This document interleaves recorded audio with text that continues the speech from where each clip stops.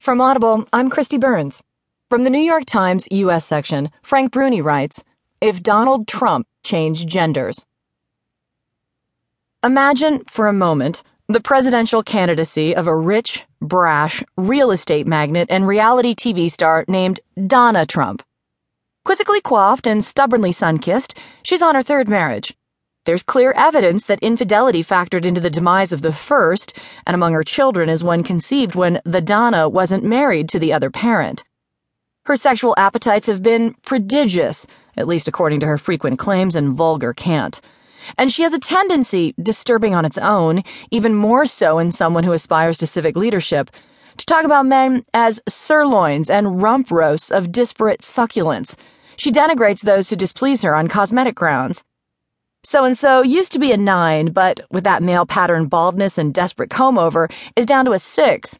So-and-so thinks he's covering up that paunch with baggy suits, but we all know better. How well do you think the Donna would do in the polls? How far into the race would she survive? The 2016 quest for the White House has included ample exegesis on gender and plenty of talk about double standards. But most, if not all of those, have pertained to Hillary Clinton.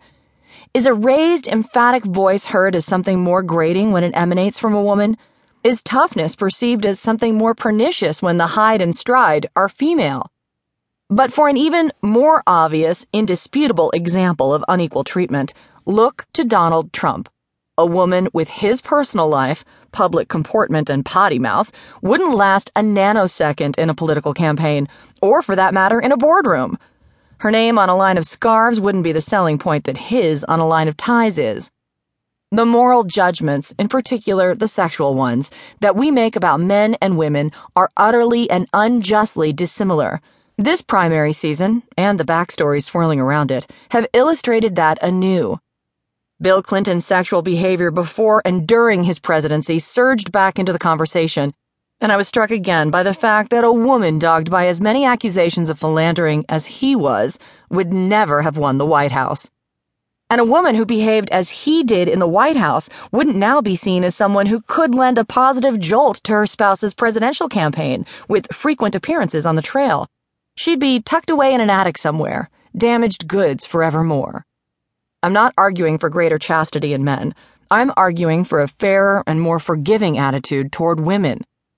I'm noting, as I have before, what the journalist Peggy Orenstein explores so forthrightly and explains so well in her timely new book, Girls and Sex, to be published next month.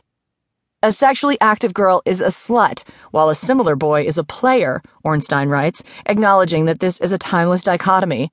Now, though, girls who abstain from sex, once thought of as the good girls, are shamed as well, labeled virgins, which is not a good thing, or prudes. A young woman is supposed to be some sexual Goldilocks, finding a just right between frisky and frigid. A young man simply has fun. The Trump campaign's success doesn't say anything good about our progress towards gender equality, not merely because he gets away with things that a woman never would, but because he thrives in spite of overtly sexist language and remarks that routinely objectify women. These have been duly noted in many compendiums, including an especially clever one by Andrew Kaczynski and Nathan McDermott in BuzzFeed last week.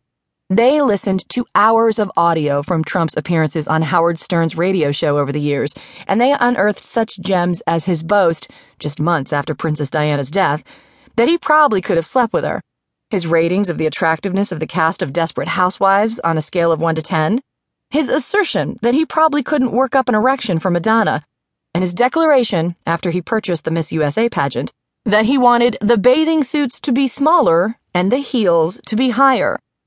More somber examinations of Trump and sexism, however, have been crowded out by reflections on his diatribes against, say, Mexicans and Muslims.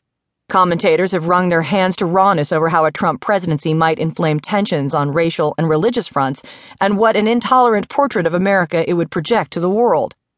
But what about the way a Trump presidency would make the women of this country feel?